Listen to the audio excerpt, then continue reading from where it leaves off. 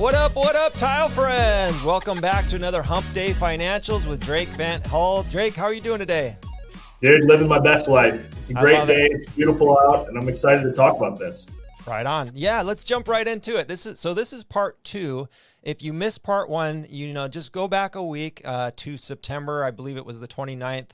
And check out the part one, which we went over the balance statement. We're going over a four-part series where we're talking about different statements inside QuickBooks. And this week we've got the profit and loss statement. Is that correct? Yep.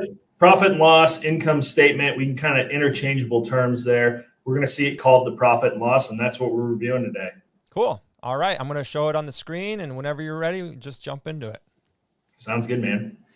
So again, kind of to piggyback off last week, again, this is a free account that I can kind of share with people. This is not any client information.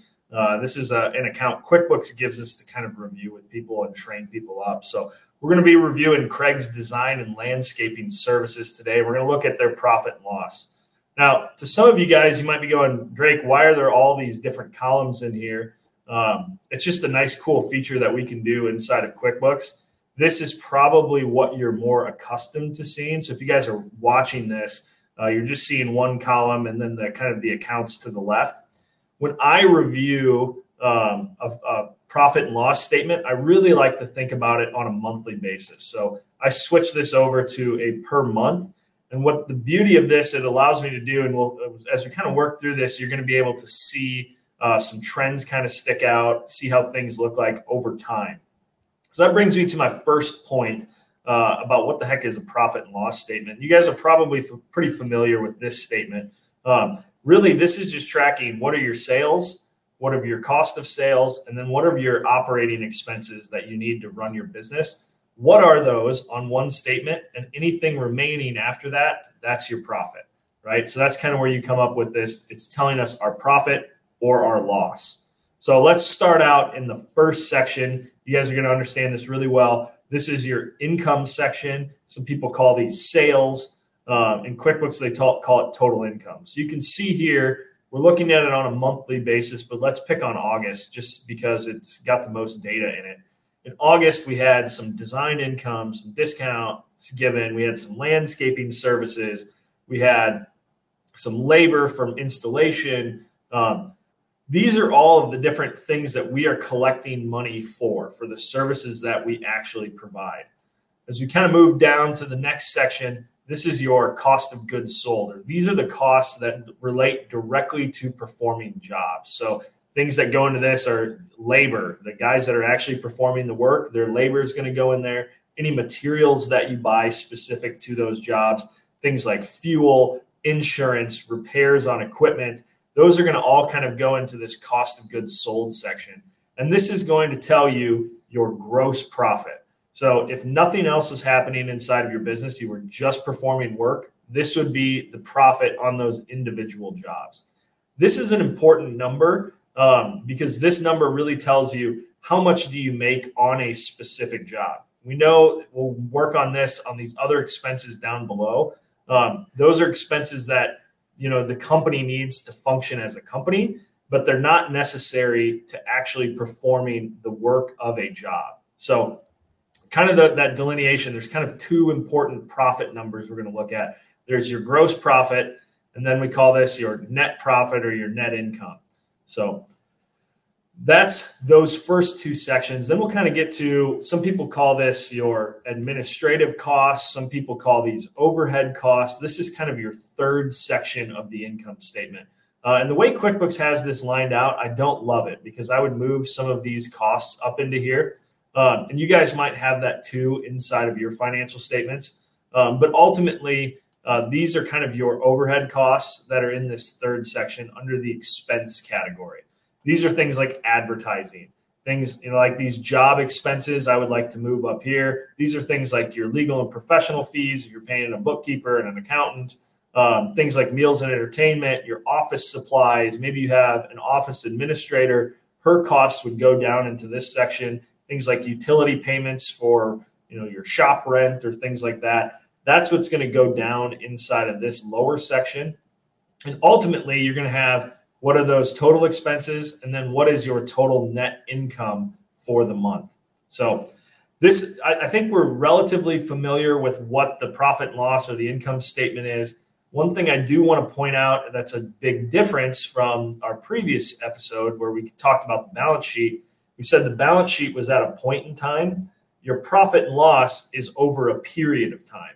So you can see here, the balance sheet said as of September 22, 2022, this profit and loss says it's April 1st through September 2022. The only reason I did April is the information that we have, they don't have anything from January through April. So I just started at April. A lot of times you guys will be looking at this from January through maybe last month or through today type view. But this just tells us, hey, it's over a period of time. We can see that by looking at our individual columns to see, okay, how much sales do we have? How much expenses did we have? We can kind of get, that's why I like to look at this profit and loss on a monthly basis. If you like to, you can look at it on a weekly basis, whatever makes sense for you. But what this really helps you do is start to pick up trends. So if you're reviewing your financial statements, one really cool thing you can look at is you can go, well, why did our landscaping services jump up so much from July to August? And this is where you can kind of take that next step in your growth as a business owner, which is evaluation. Okay, what did we do to help boost sales in this specific service this month? Well, we spent more on advertising, or, we met this new contact who helped provide us some more work, or whatever it is, right? It's time to start actually evaluating these numbers as opposed to just going, hey, here's what they are, prepare my taxes at the end of the year. So this is probably going to be the statement that you look at the most, just because it's so relevant to ongoing operations. If our sales aren't good, we have to lower our costs. If our costs are too high, we either need to lower them or go get more sales, right? And it's this constant game of reviewing this financial statement. But this is probably going to be the thing you look at and is going to have probably the biggest impact inside of your business. Absolutely. Yeah, I want to emphasize that again. Learn to evaluate this, learn to understand this statement. It's so important. It will save you money. It'll save you from losing money. We talked about accounts receivable last week, I know, and that's a really good line, because contractors do get really busy and forget to invoice. And I've been guilty of it myself. And so learning to understand all these statements is important, but this one definitely will save your butt if you learn to look at it even weekly in the beginning. Repetition is key. I'll repeat that from last week. Exactly. Yeah. And if you want to look at this on a weekly basis too, and you utilize a program like QuickBooks Online, it's as simple as picking how you want to display the columns. You can click it over 2 weeks. It's going to be a massive report here, but you can really dive in a lot deeper into your numbers this way. Or you just run this for a certain period of time, right? You can run it for that specific week, play with some of those. But again, what it really comes down to is actually taking the time to actively review this information. Your profit and loss is going to tell you a ton about how your business is performing. And don't let this kind of sit all year and then start to think about it as you're coming into tax time, because you may have missed a lot of opportunities where you were spending too much money, where you weren't kind of hitting some of the goals that you maybe set for the year from a sales perspective. This is a great litmus test for you guys to be able to go, are we on track for what we want to do? Are we growing like we want to be growing? And are we hitting our profitability numbers that we want to hit? Because ultimately, we're not in business just to work really hard. We're in business to make money. Amen. All right, Drake. Well, thanks for breaking this one down. This is the second of a 4-part series. What do we have in store next week? Which statement are we looking at next week? Yeah, we're going to look at the statement of cash flows. And I think this statement is probably the most underutilized statement by anybody that's reviewing their business, even small or large businesses.